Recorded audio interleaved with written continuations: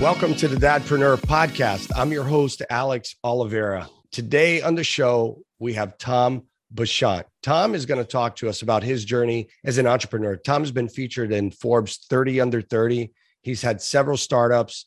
The company that he's a founder in right now is called Everyspace. I'm not going to tell you exactly what it's about because Tom is going to tell us.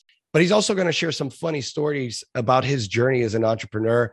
Has a little something to do with the RV. And I tell my listeners that because as my listeners know, we RV, my wife and my kids, we love to get out in the RV. And so there's this element of being a digital nomad or a digital entrepreneur that is in my world. And so I think we have that in common, Tom. So welcome to the podcast, Tom.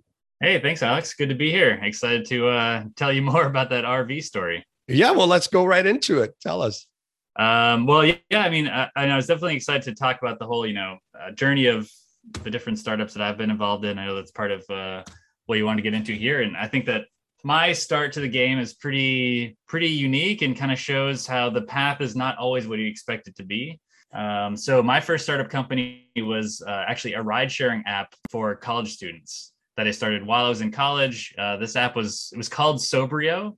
And our whole goal was to provide sober rides for students on the weekends. So, reduce drinking and driving, make it easy to get around campus. And we launched at my old alma mater at UConn. It was pretty successful there. And when I graduated, we were like, hey, this app works. We want to try it at other schools. And our plan was to basically do a big launch at 8 different universities over the course of 8 weeks. And we thought, what better way to do that than get a gigantic RV, slap our logo on the side of it, and drive from college campus to college campus, doing like guerrilla marketing techniques. Like we were doing barbecues, giving out t-shirts, sunglasses, all that. So that's actually like the first startup that I got involved in. Well, let me pick on that for a second, Tom, because I think there was so much that you just said there that fits into my world, which is marketing and digital, that I think some startups, especially first stage entrepreneurs, miss out. They think I've got to go out and hire a big digital marketing agency and hire some big CMO and hire influencers and all of that. But a lot of what you just talked about was do it in-house, do it yourself, old school guerrilla marketing. And those tactics still work today, don't they? Yeah, well, as a marketer, it's like you got to know where your customers are. And we knew where our customers are physically, like they were on a college campus. So we knew we had to get to them somehow. So we would just kind of post up in the college quad, like, again, giving out t-shirts, hosting little events every now and then. And so, what better way to get to know your customers than actually see them in real life? I love that. No, that's great. And with that company, you had a co-founder, right? Yeah, co-founder Nadav. He's someone I met at UConn. We actually launched the idea at a startup weekend at UConn, and he and I worked together for a long time. So we built that company together. What's interesting is like during that whole experience, again, you don't always know how things are going to go.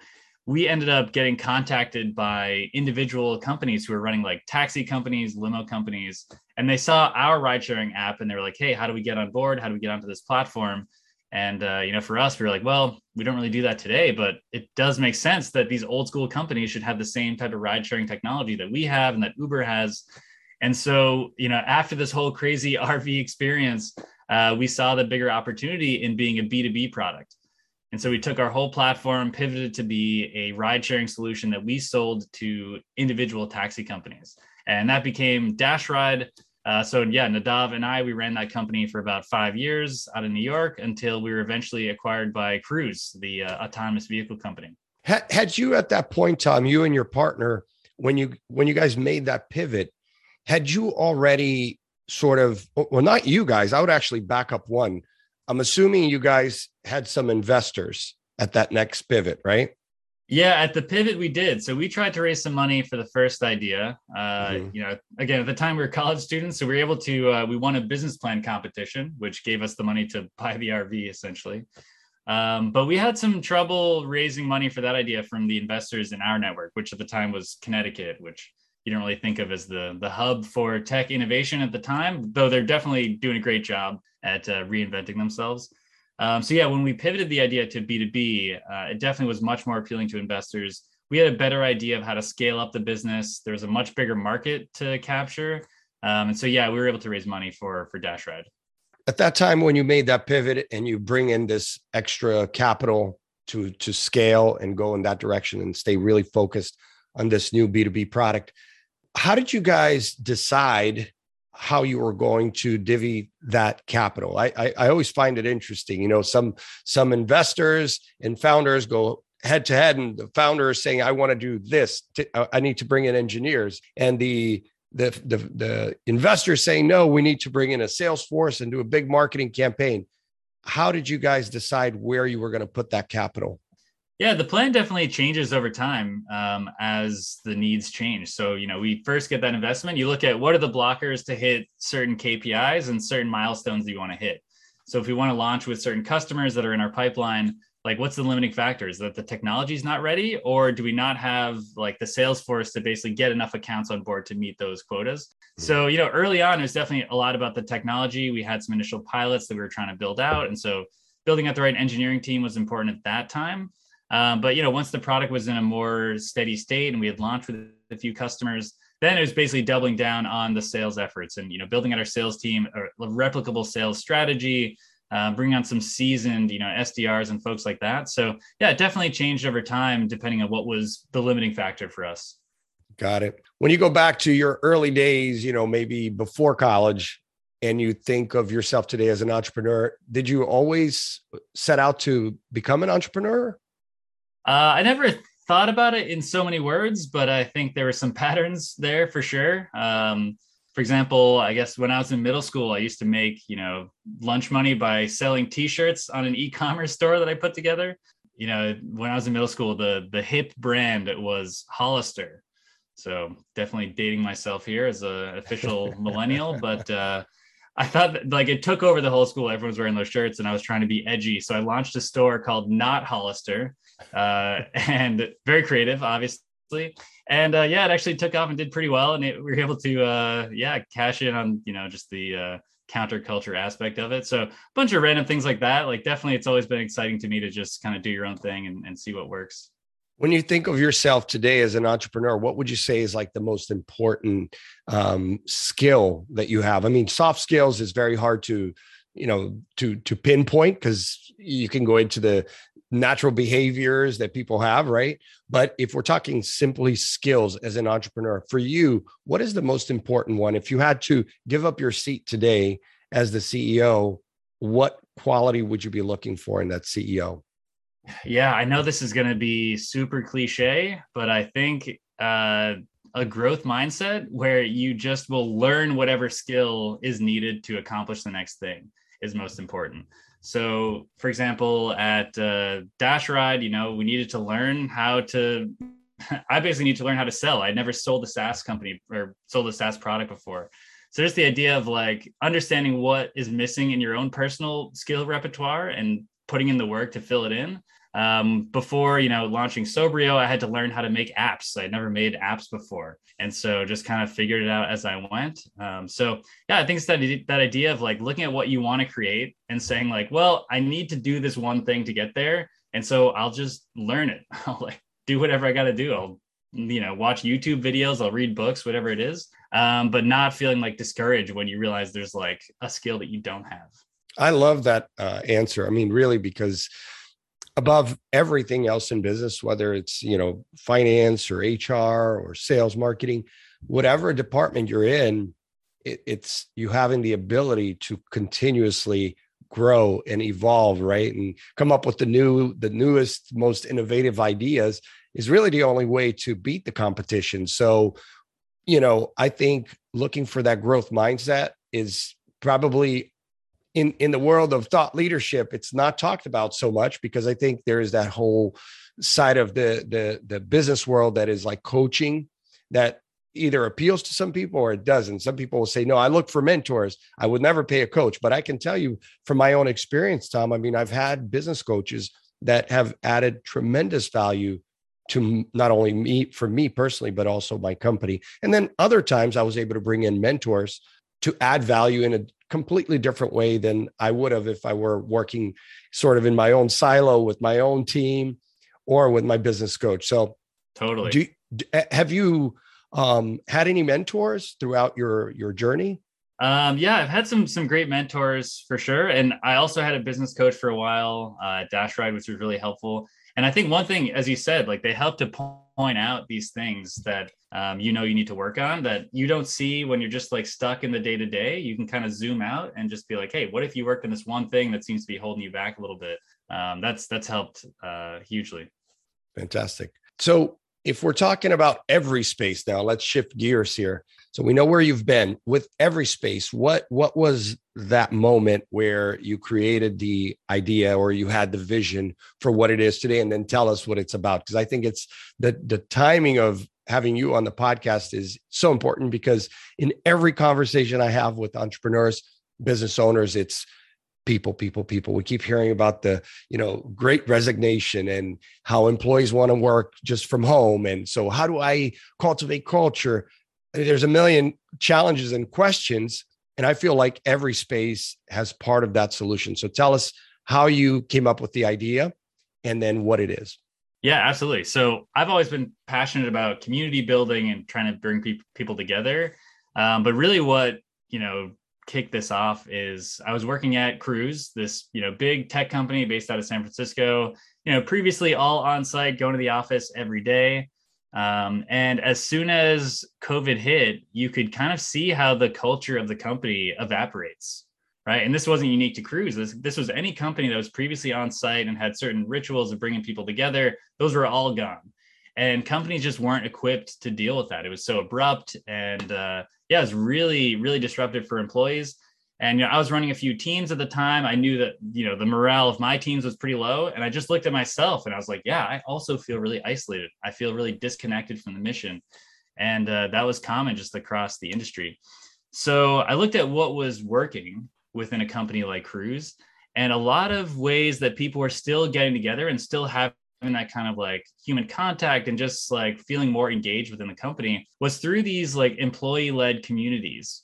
So at Cruise, these were things like interest groups, like clubs that you could get involved in, affinity groups, employee resource groups, if you're familiar with that term. Mm-hmm. And this was a way that within a large, 2,000 person company, you can't know everyone, but you could at least find your people within the company, a smaller group, a more intimate setting.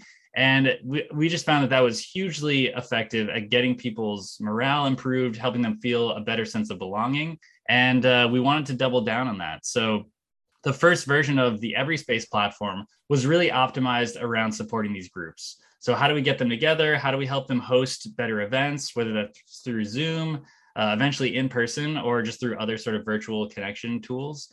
How do we get them together? And then how do we make it easier for people who are like putting in the work to bring people together, give them the right tools to understand like what is the impact of their group? Like, are people really resonating with the content they're putting out there? And like, is this really having an impact on their sense of belonging?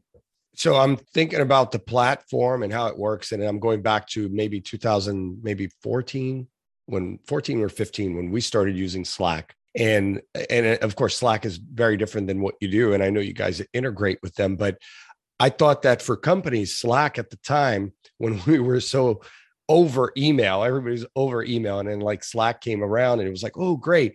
But in my opinion, this is just my humble opinion, some of my own employees don't feel the same way about Slack.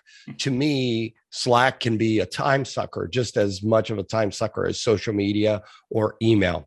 So to me, everything comes back to time, and it's great to create a more inclusive atmosphere.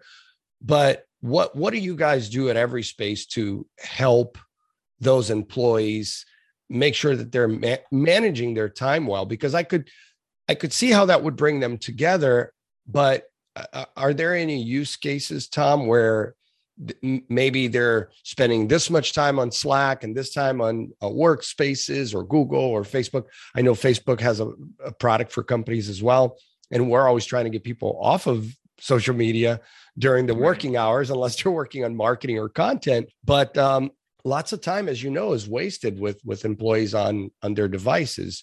So what do you guys do to help them better manage that time? Are there sort of like sprints that they do? Do they just congregate during certain hours? Is there an app?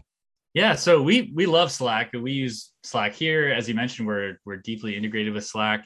And the way we see companies use it is, as you mentioned, it's like a chat system. It's equivalent to a very large group texting thread, which, as you know, it can take up a lot of time. You can fall behind, and then you kind of lose what's going on. Like messages get lost up in the thread.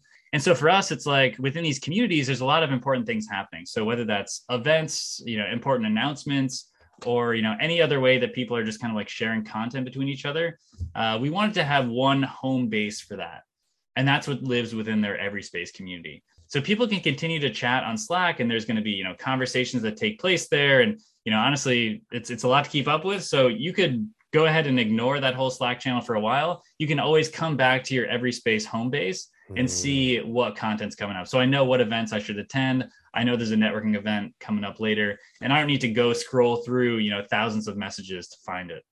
Got it. No, that makes sense. Because we see new apps that come out for business, and sometimes they're just an enhanced feature that another app could create. And my argument to that, when I hear like in Shark Tank or any other pitch, an investor say, well, that's just a feature. And sometimes that's really what you need, is something that is very different and lives on its own. Because if you bring people back to that one place where they're spending all their time, like Facebook being one of them, like Facebook groups.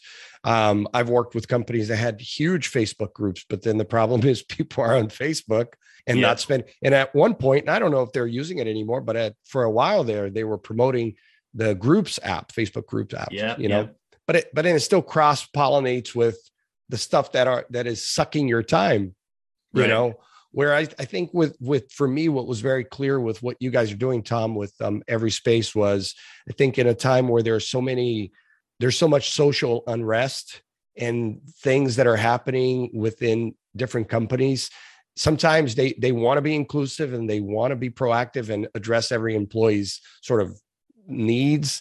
And it's tough to do it if you don't have a space to do it. Like you can't just send out a company-wide memo and hope that everybody's like, oh, check, that's good, you're inclusive. Yeah.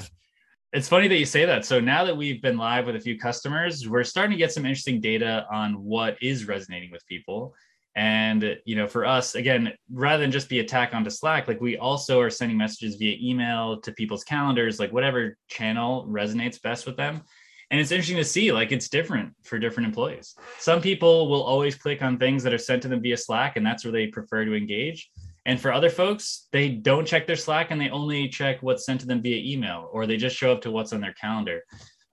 We do see Slack as probably the more common option, but it's interesting to see, like, there isn't a one size fits all solution. And so it's helpful for companies to understand, like, what channels are actually reaching people and how can I tailor that to their preferences? Like, make sure that the person who only wants to check Slack is getting the content in Slack, and the person who only checks their email is getting their content in email.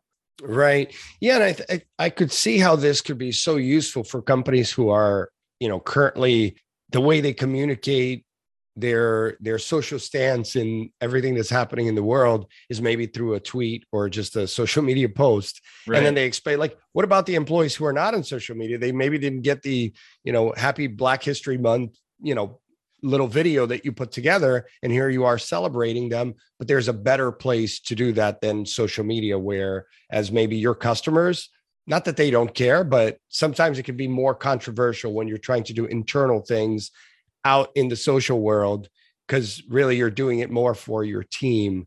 Yeah. So that people can feel like they're all heard in a big way, but not necessarily on social. Because with the politics and the way things are going, I mean, it's just so toxic, right? We do a bunch of surveys about social media, and that's usually why people leave and spend less time on social media. It's all the negativity, the hate, the fake news, the list goes on and on and on, right? And so I think for a long time, we thought that, and we would go to these conferences and hear from Facebook executives, Google executives, and they were trying to build not what you guys have, but sort of during the workday, figure out how can people spend more time on the apps, on their apps, right? I mean, both those two companies make up 9 of the top 15 apps. But I think people are kind of fed up with all this. I know I am, for a long time, I used to check in every day. I don't anymore because, it's just, it's easier when I want to talk about something that's important and it's going to impact my customer base, but mostly my employees. Maybe it's a new product or a new market we're going into. There's got to be a better way than a newsletter or than bringing everybody on a Zoom meeting. And that sounds like Everyspace can fill a lot of those voids. Yeah, and we see companies doing a great job of creating content, as you said, to resonate well with employees. So, a lot of our customers did a lot of great content for Black History Month, for Women's History Month. Like, they're really doing a great job of going the extra mile for employees. But where they need help is getting that content out to folks. So if, as you said, all they do is, post a random Slack message, like, it's going to get lost and people are not going to see it. And we want to make sure that like that work is recognized and like it gets out to the right people. And then I also noticed that you guys do some really robust reporting for the managers or the executives who want to really translate the data and understand how are the employees using it, right?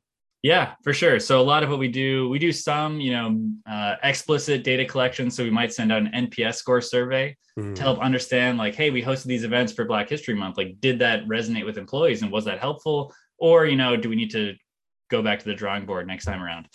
So that's one piece. And then we also take a bunch of data based on, who's showing up to these Zoom calls, like what's your attendance rate, basically, who's opening your emails, who's clicking on your Slack messages. This basically tells you that data point I mentioned earlier, which is like what channels are really resonating with people.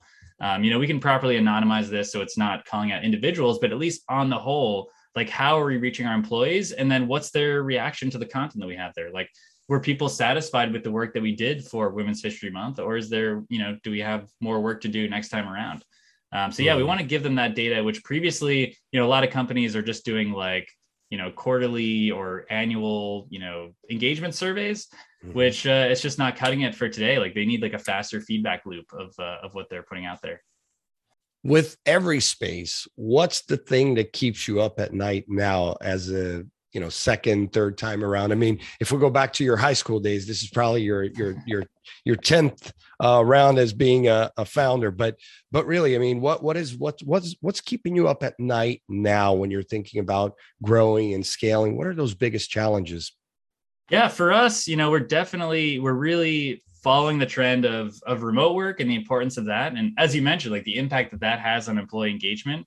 And so we're really closely watching what's working for employees. Like, our platform has to, at the end of the day, like truly create value for companies. We have to create that sense of belonging. We have to create that sense of inclusion. And so as, ideas change with employees and as expectations change, like we're constantly needing to stay up to date on that. And so that's where we're always looking at is like, how are people thinking about Slack? Like, maybe the mentality towards Slack shifts and people stop using that and they prefer to go back to email, for example. Like, we need to be on top of those behavior changes to make sure that, again, at the end of the day, like, we're resonating well with employees, which is going to provide value to the employers. That makes sense. All right. So I'm going to shift gears here and we're going to play a little game, Tom. Ooh, sure. It's a game. It's called, I'm just going to make it up. We've never played it before. So this is very fresh. We don't know if the listeners are going to like it, but it's, whose tweet is that? Right. Oh boy. All right, let's go. I do spend a decent amount of time on Twitter. So I think I'm well-versed here. That's right. And we made sure that the one that we pick are tweets of people definitely people So we did our due diligence, like, who does Tom follow? Right. Wow. And so it's not Elon Musk. I will tell you that much. Like, forget Elon. I'm not doing anything. It's too easy to know. It's too easy. I mean, yeah, he's, it's like Joe Rogan, those guys, you know what they're going to say, the most obscene things. Yeah. So we're going to go a little lighter here. Okay. So here's the tweet. This one's going back. Actually, this one is 9 years old, but wow. you engaged with it. So, okay. Let's see. I'm scared. Okay. A great way to not seem like a legitimate business is to register yourself as a .info domain name. Who said that? 9 years ago, I would have been July 2012. Actually, This is a tweet from you, Tom. I was going to say, this sounds like a cynical younger Tom would say something like that. Yeah. This is from Tom. I love that, because we've got this tweet tunnel thing and I look back at people's old tweets. Yeah. And just like I look at my old tweets, sometimes I'm like, I didn't say that. Why would I And then I go, oh yeah, that sounds like me then. Yeah, that sounds like an old or younger version of Tom thinking he's being edgy by making a Yeah, comment like that. but it was, and why it resonated with me is because in 1999, just as I was getting into college, I really started to buy domains. Like that was like buying domains. I mean, I was buying and flipping domains. I thought I'm like going to be the internet like billionaire. King of the internet. And, yeah, it was fine. But I held some of those domains. I sold a portfolio of over 1,000 domains back in 2011. Oh, wow. And they were good. I mean, they ranged from like $200 to maybe the most was 20 grand. So it wasn't like crazy, right? Mm-hmm. These weren't the best domains. But one of the things at these domain conferences we would talk about is like, here's the TLDs that you don't buy, right? Like you don't buy .info, don't buy .biz, don't buy .cc. .biz, yeah. Like .cc, like nobody goes there, man. .us, you're sort of like somewhere between .net and like .co at the time was not that big either, or .io. But it's just interesting where it's gone. And so when you said like you're not going to seem like a real business if you're .info, I'm like, right on, Tom. That's funny. I think we probably at the time got approached by a company with a .info, and I was like, I can't take this request seriously. Even early on, you knew. All right, I'm going to give you one more. All right. So, well, this is you, obviously, but I love this one. This is also July of 2012. You said, DJing for a block party at Harbor Beach, and no one knows that I'm using Pandora. Oh, yeah. Oh, wow. That's funny. So I still DJ that block party. It's an annual tradition with my family. It's like the neighborhood where they grew up. It's a small little beach neighborhood in Massachusetts. Nice. And you use Spotify now? What do you use? Oh, now it's Spotify for sure. They chose me as the DJ exclusively because I had a PA set up and I had speakers loud enough to actually like play the music, not because I had DJ skills. And, like, what a genius. You're just playing some other DJ. I remember I put on the Pandora playlist. I had several people come up and be like, Tom, what an amazing music choice. Like, this is incredible. And I was like, oh, thank you. Very talented. Yeah, you missed your calling. Well, no. So listen, we had fun, Tom. Thanks for sharing your story with us. And any parting thoughts here? No, I mean, definitely. Thanks for having me on board. I know you talk about this a lot, but just that idea that your entrepreneurial path can be totally unexpected and follow wherever it's leading you. I think that, that's been my story so far. So it's been a lot of fun, and definitely appreciate the time. Thank you so much, Tom.